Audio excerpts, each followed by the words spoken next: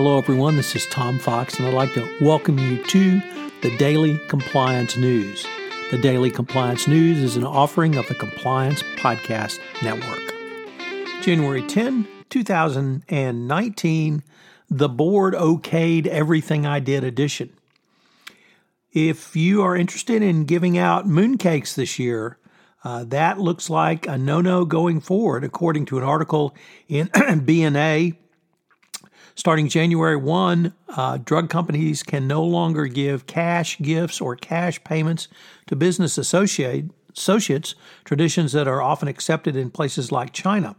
This is based upon the new industry code of practice, which took effect on the first of the year. Goldman Sachs, or I should say ex-Goldman Sachs banker Roger Ng, has been denied bail pending his extradition to the U.S. It's really not surprising that his bail was denied, given that he is no doubt a flight risk at this point, but it does portend that I would say he's probably got a low chance of not being extradited to the United States. He's looking at serious jail time. If he doesn't plead guilty, he may get a significant amount, even if he does plead guilty. Next up, it's always problematic when the FT attacks a judicial system, a country's judicial system. And boy, they went after the Japanese justice system yesterday based upon the hearing of Carlos Ghosn. They noted that he's had 50 days in detention before he got his day in the courtroom. And the FT's board said that the entire Japanese system is on trial, and that the heart of the problem is that people suffer for asserting their innocence.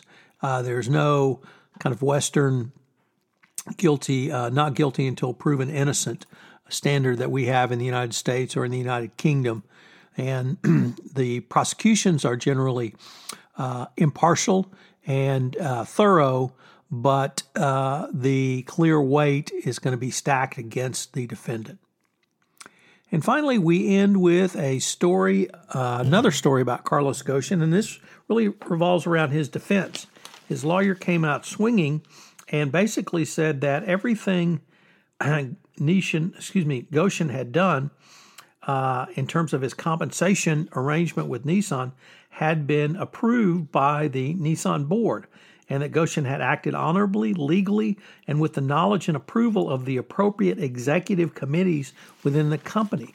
He further alleged that he had documents demonstrating that the board had approved not only the payment schemes of Ghosn, but his clear conflict of interest in using company funds to renovate and construct personal residences and his other uses, including his accounting machinations that seem to be the basis of the initial arrest and prosecution. These board minutes have not been released publicly, but the lawyers for Ghosn indicated they're both in Japanese and English, and they would be a part of his defense. It will certainly be interesting to see how all of this plays out. As I previously announced, I'm going to continue the Daily Compliance News now into this new year of 2019. If there's any interesting things you would like me to talk about, please email me and let me know. I'm at tfox@tfoxlaw.com. Your feedback is always welcome. You will check out some of the new offerings on the Compliance Podcast Network. Jay Rosen and myself have started a new podcast series, Popcorn and Compliance, a look at compliance through the lens of the movies, that premiered Saturday, December 8th, and will post bi-monthly on Saturday for your entertainment and enjoyment listening pleasure. Finally, Mary Shirley and Lisa Fine have premiered their new podcast, Great Women on Compliance.